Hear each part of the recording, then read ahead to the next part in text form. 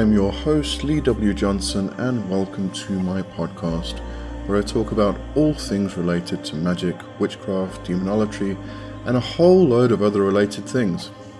If you would like to find out more about me, get in touch with me, or hire me for a service, please go to my website, leewjohnson.com, or check out my link tree in the description of this podcast.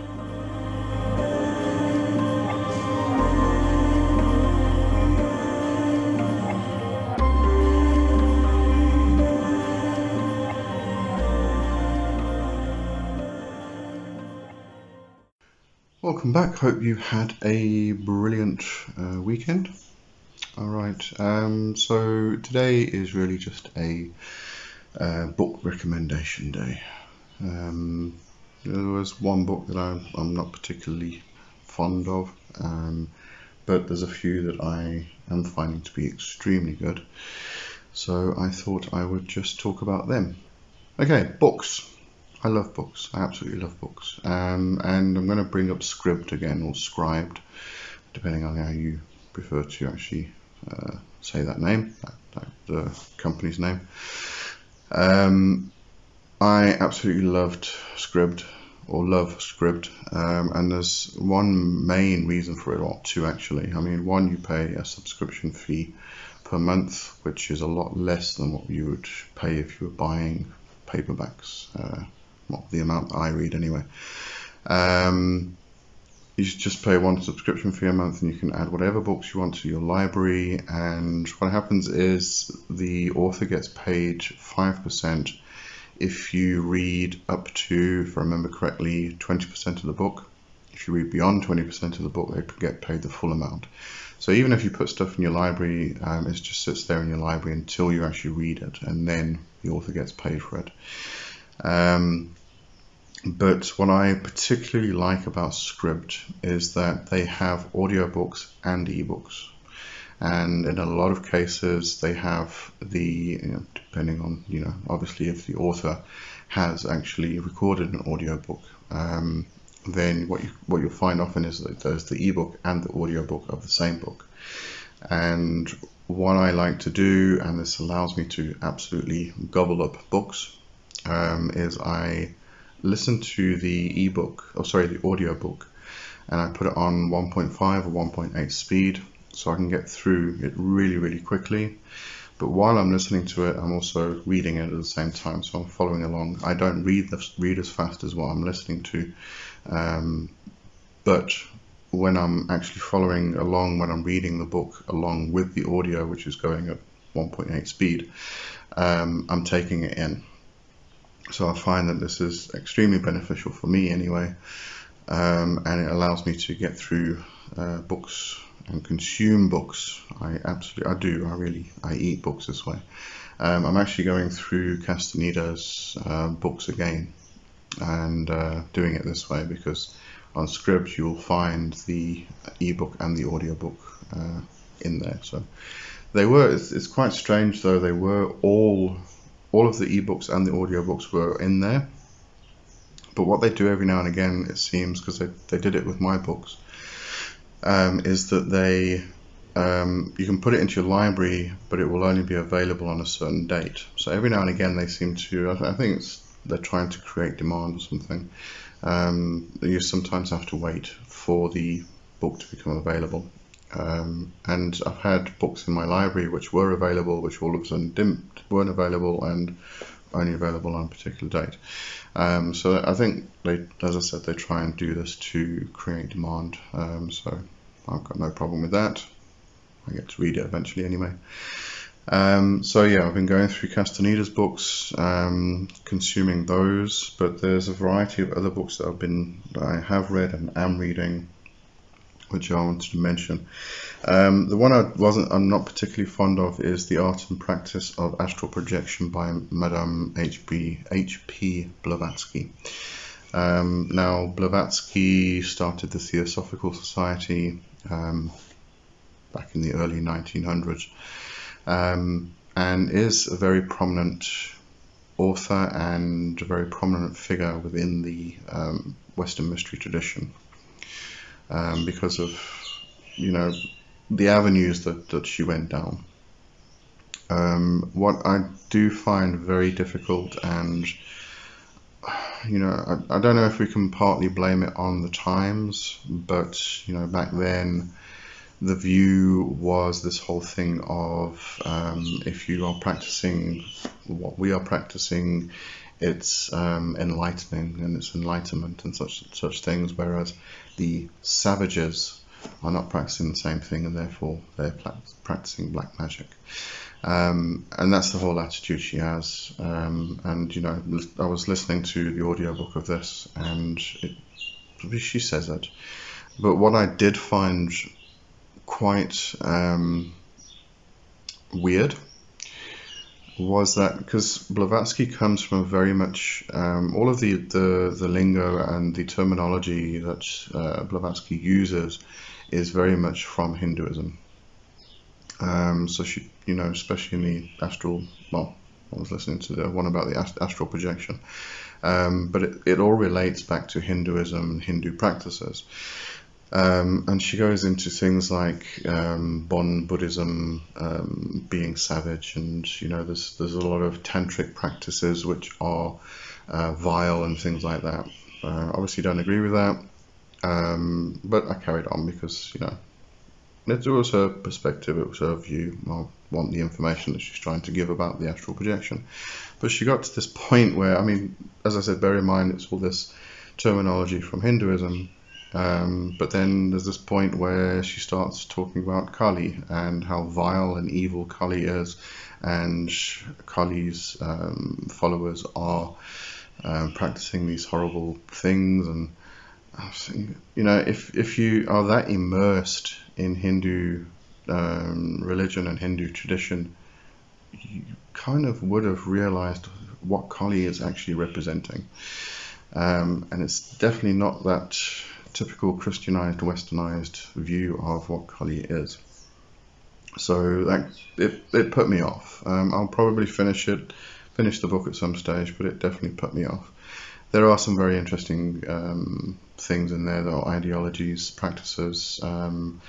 She kind of goes through the different levels, layers, spheres, realms of the astral planes, and talks about the inhabitants of these planes and such things. So it is a very interesting book. There's a lot of information we can glean from it, but it's just I hit those spots and I kind of just shut down for a while until I can get myself past it. Some other good books, The Pillars of Tubal Cain, Nigel Jackson. I read that one again, and Nigel Jackson writes from a traditional witchcraft point of view. However, this very much he talks in this book specifically. He talks about the Western mystery tradition, and the integration that happened from the East and from the West. Babylonian, Sumerian, such influences, Egyptian, etc. And this book is very much, or revolves around Luciferian tradition. It revolves around Lucifer.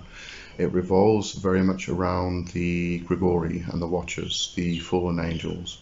At the end of the book, he does get into Michael and Javiel and such archangels, but the discussion is mostly around the Luciferian, and talking about Shemyaza, Samael, and such entities. So it is very much focused on the angelic beings, the divine intelligences, but it gives a lot of parallels between all different traditions from Egypt and Sumeria and Babylonian and Persian and such things. So it is a very, very interesting read, and definitely recommended. Another book which I've had this book for a long time, The Secret History of Lucifer by Lynn Picknett. It's The Secret History of Lucifer and the Meaning of the True Da Vinci Code. I've had this book for a long time. I can't remember when I bought it. It was years and years ago. I do remember when I initially tried to read it, I thought it was very Christianized and it was just going to bash Lucifer. So I kind of put it down. But I picked it up recently again, and it's a very, very, very interesting read. And if you look into Lynn Picknett's books, she does co-author with various authors. The topics revolve very much around Jesus and Mary Magdalene, but it really is a theosophical examination, a mythological examination of the actual mysteries of biblical mysteries, and it's I would definitely not say she's Christian. She picks things to pieces and she examines them from a very Gnostic perspective. Actually, there is a lot of mention of Gnosticism in here. But it's an incredibly interesting read, and it doesn't just stick with Lucifer itself. She goes into the aspect of like in France, Mary is called Mary Lucifer, and she goes into Diana Lucifera. So she actually examines the whole Luciferian aspect from the perspective of Christ, the biblical aspects, and also parallels them with the Middle Eastern traditions. But she also goes into the feminine. She examines Lilith. She examines Mary Magdalene. So it is an incredibly interesting. I'm still busy with it, so I can't really. I haven't finished it. I'm only about a third the way through. So we'll finish that. I've got some other books I'm trying to get through at the moment, but yeah, very interesting read if you actually want to pick that up and have a look at it. I definitely recommend it. So the Pillars of Tubal Cain and that one are from a Luciferian perspective. Oh, and also I haven't got to that part yet, but she examines Leonardo da Vinci's Luciferian ties. There's the whole idea that the Shroud of Turin, which has said to have the face of Christ imprinted on it, was actually Da Vinci experimenting with photography, very early photography, and it's actually his face on the shroud. So it goes into all of that. So I'm excited to get to that part. All right, then picked this one up at the local bookstore last week. Was it last week? Yeah, it was last week. And I don't usually read a book in a day or two, but this one was very good. The Flame in the Cauldron by Orion Foxwood. I recently was listening to Peter Paddon's podcasts, The Crooked Path, I saved them back in the day when he when they were aired. So I have them stored, and so I re-listened to them. And there was actually an interview with Orion Foxwood, and very interesting character. He is from 3 different backgrounds, really. It's traditional witchcraft. There is Appalachian southern conjure type working, and also fairy tradition. And within the fairy tradition, he is a seer. And what I found interesting was that it was at one of the conventions for paganism. Can't remember which one they were at though.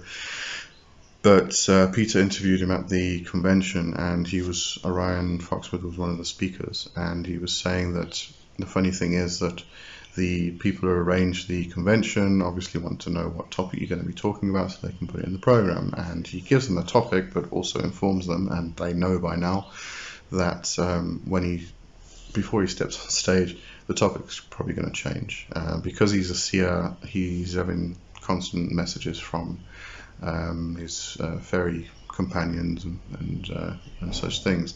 So what happens is he gets a message before he steps on stage to actually talk, and that's the topic he talks about, and that's the topic that comes across to the audience that is currently sitting there. So I thought that was quite interesting, but a very interesting person. and this book is extremely interesting. This is the book which discusses traditional witchcraft, and a lot of, not specifically the fairy tradition he follows. I think that was in another book, but this doesn't get into the usual traditional witchcraft that we often find in books. This is very much from his own personal, what he was taught by various teachers. And it goes into things like the witch blood and the witch flame. It goes into the three suns, the central sun, the black sun, or the midnight sun, and then the heart sun, which is within us. There's exercises on how to bring these together and ignite the witch flame. And it's really, it's just one of those reads that I couldn't put down. So, and I do find that when I'm actually reading a book, I do get very sleepy. So for me to not be able to put a book down, it's usually a good read, I find anyway. Alright, then what else do we have on the list here? I'm currently listening to the audiobook Dreaming Wide Awake by David J. Brown. The very, very interesting book. If you're interested in lucid dreaming, I would definitely recommend getting this. I do believe, as I said, I'm still listening to it. I do believe he will go into the more spiritual side of lucid dreaming, because he does speak about Bon shamanism and the practices of lucid dreaming from Hinduism and things like that. But he's a psychonaut. He takes psychedelics, or he has done for years and years, to aid in his lucid dreaming. So you've got that aspect of the psychedelic, which he discusses.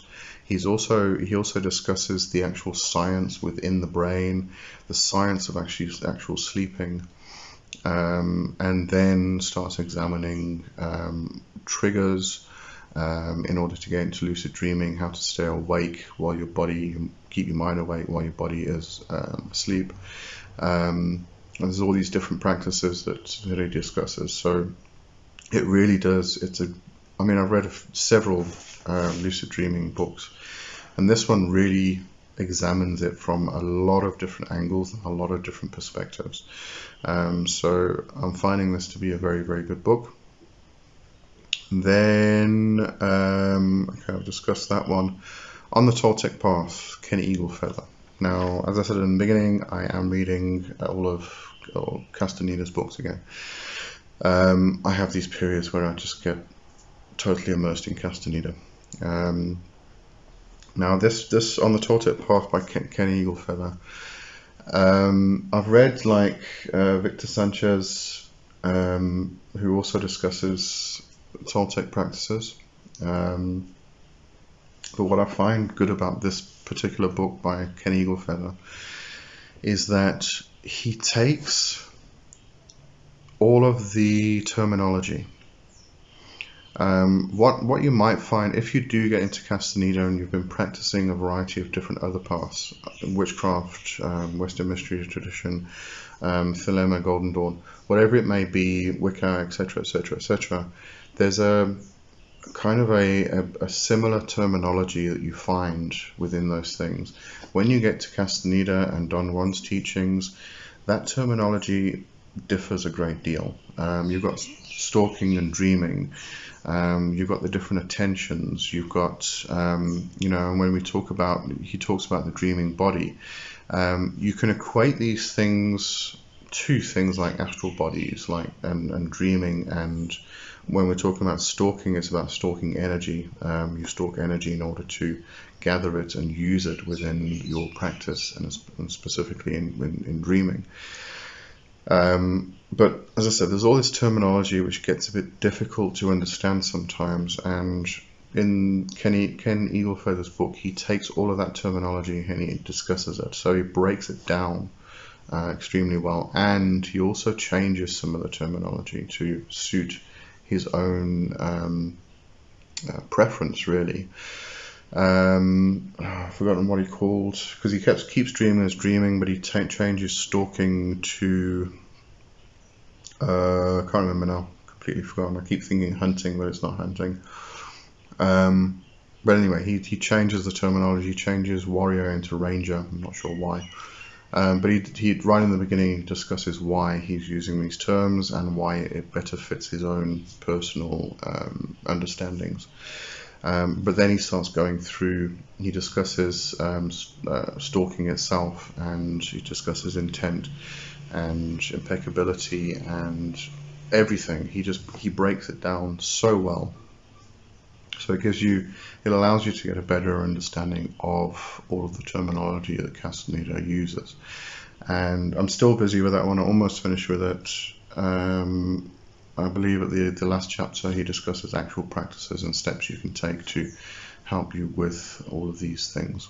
So I'm looking forward to the end of that one as well. You'll probably notice that, as I said, I do read a lot, but I also read multiple books at the same time. Let's see, I'm currently reading On the Toltec Path, I'm listening to Dreaming Wide Awake, I am listening to Castaneda and reading Castaneda, and also have to finish this one. So yeah, I'm a bit of a book nerd, what can I say?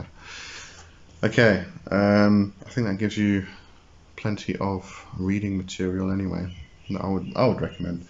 And bear in mind that I am, as I said, on the Castaneda wagon at the moment, so a lot of the stuff that I'm reading is revolving a lot around Toltec, but mostly dreaming, the dreaming aspect of it. So I'm going a lot into that, so that's why the book recommendations have a lot of dreaming and Toltec stuff in it. Okay, so that's my book recommendations for this particular moment. Okay, I hope you enjoyed that.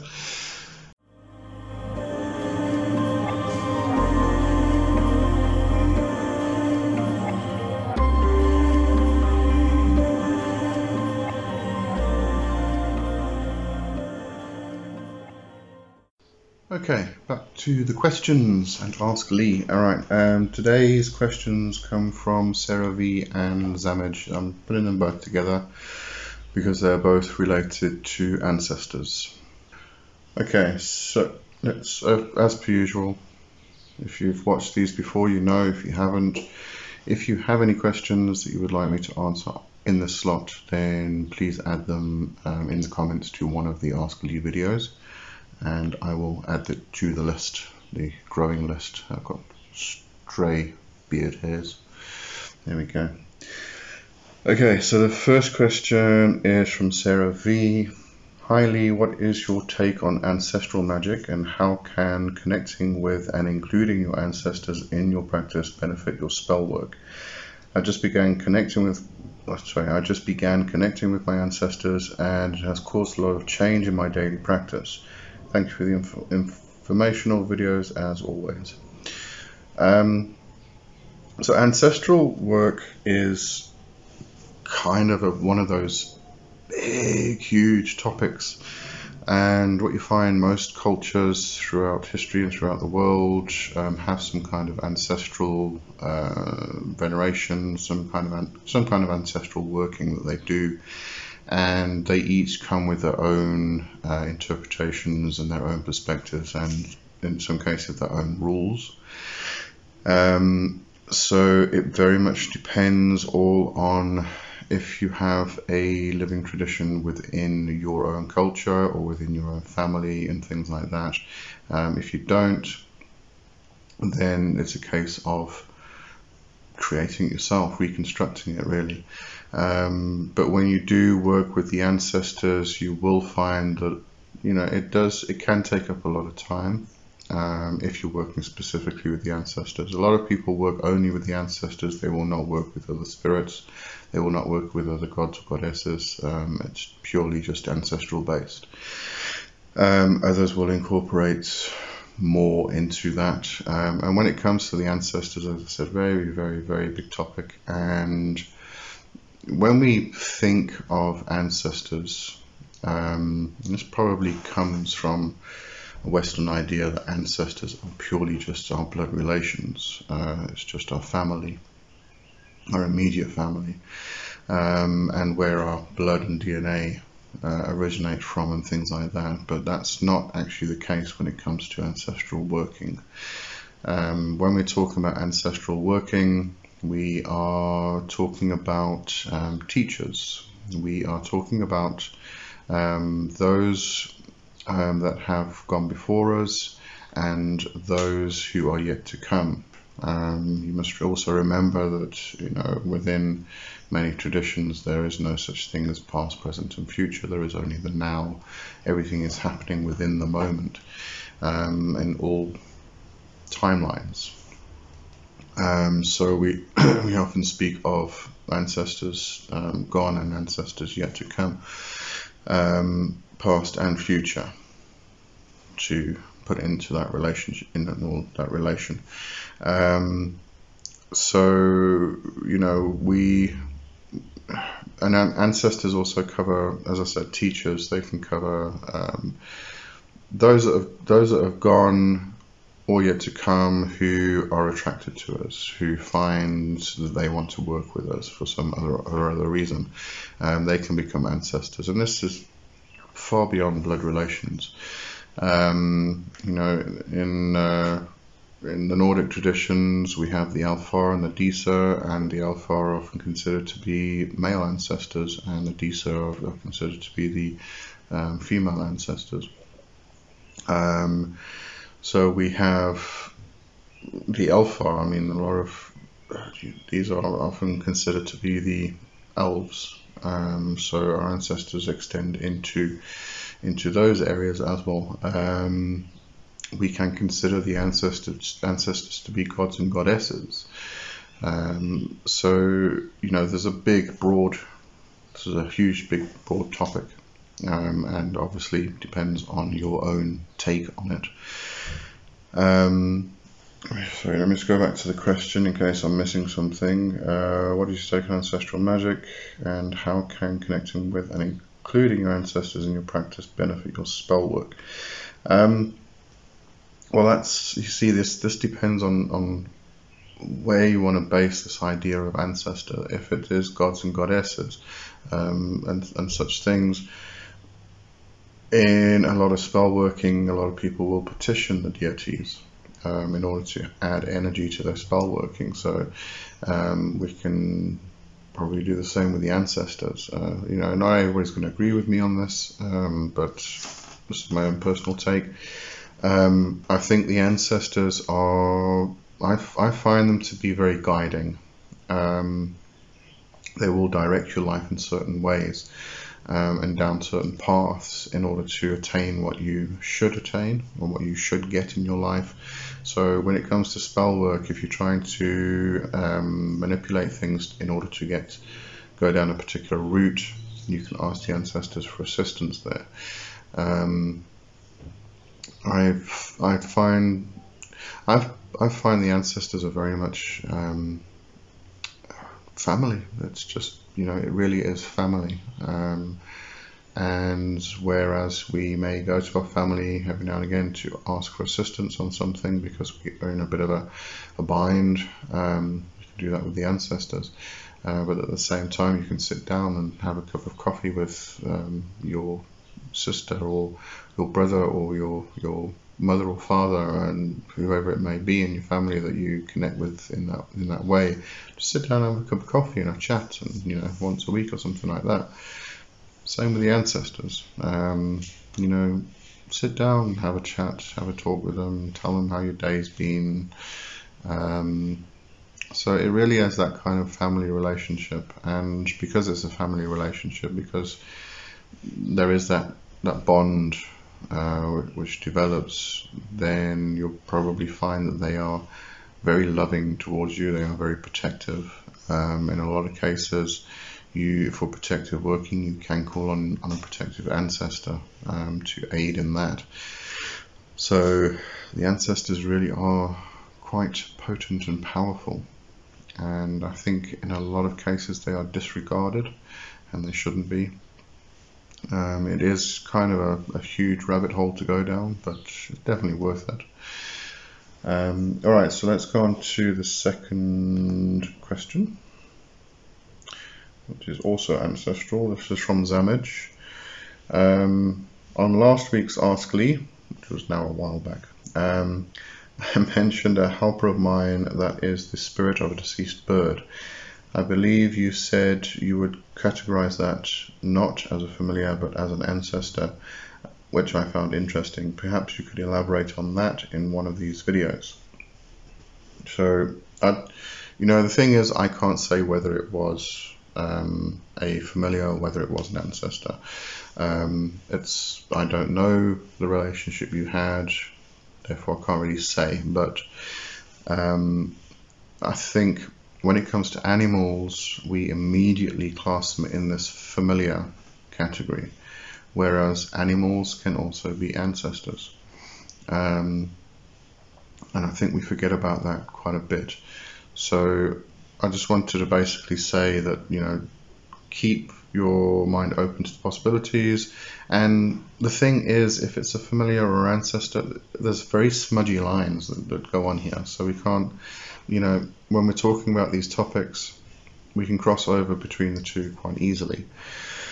A familiar can also cover a lot of different aspects, a lot of different things. And but what I was trying to say was, just because it was an animal, it could have been ancestral. The spirit of a bird can be ancestral. You can put it on your ancestral altar. You can talk to it as you would with all the other ancestors. In the case of a familiar is often, in some regards, a fetch, and in that case, it's usually considered to be an animal, but it can also be a person. This is the problem. We kind of classify ancestors as just being people, and we classify familiars as just being animal, and it's not the case. It does, as I said, big, huge, smudgy lines. We don't like to color within the box, within the lines. So big, smudgy lines. Familiars can be people and animals. Ancestors can be people and animals. And in many cases, they can probably be the same thing at the end of the day. But I think it all boils down to the interaction you have, and the relationship you have, and things that are done. Like, for instance, the fetch. The fetch in this instance would be a spirit which goes out and fetches things, and that's why it's called a fetch.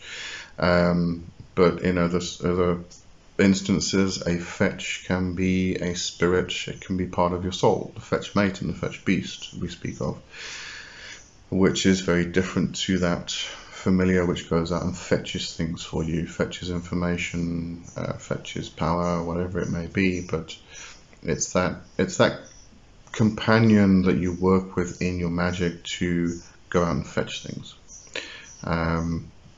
But as I said, that extends into other categories, other areas as well. So big, smudgy, fuzzy lines as usual. All right.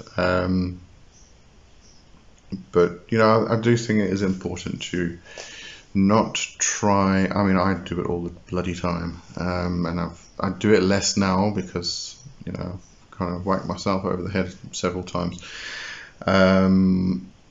We take a concept and we put it into this tiny little box, and that has to fit in that box. So familiar is over here, ancestor is over here, and it has to fit into those boxes, or we don't know what the hell it is. Forget the boxes. Open the boxes up, open all the boxes up, let everything come out and let it all play together, because that's the only way things really make sense and don't make sense at the same time. It's the known, the unknown, and the unknowable. They all exist in the same space, but we try and categorize everything and put everything into tiny, tiny little boxes.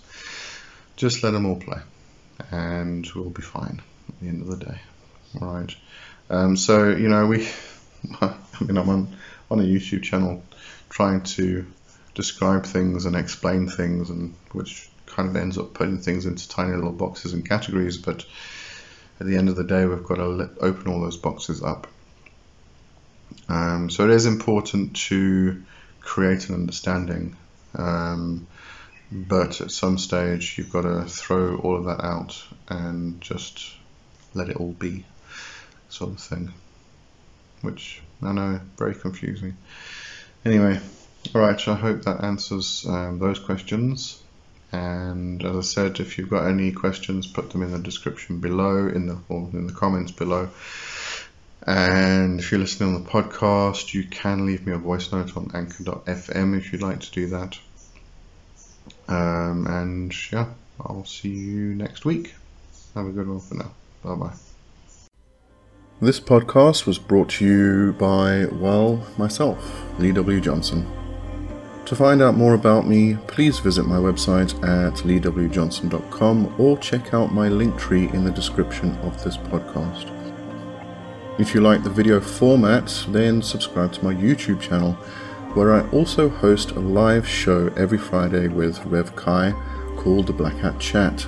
It's just two witches chatting about traditional witchcraft and other topics. That's me for this week. Hope to hear from you soon.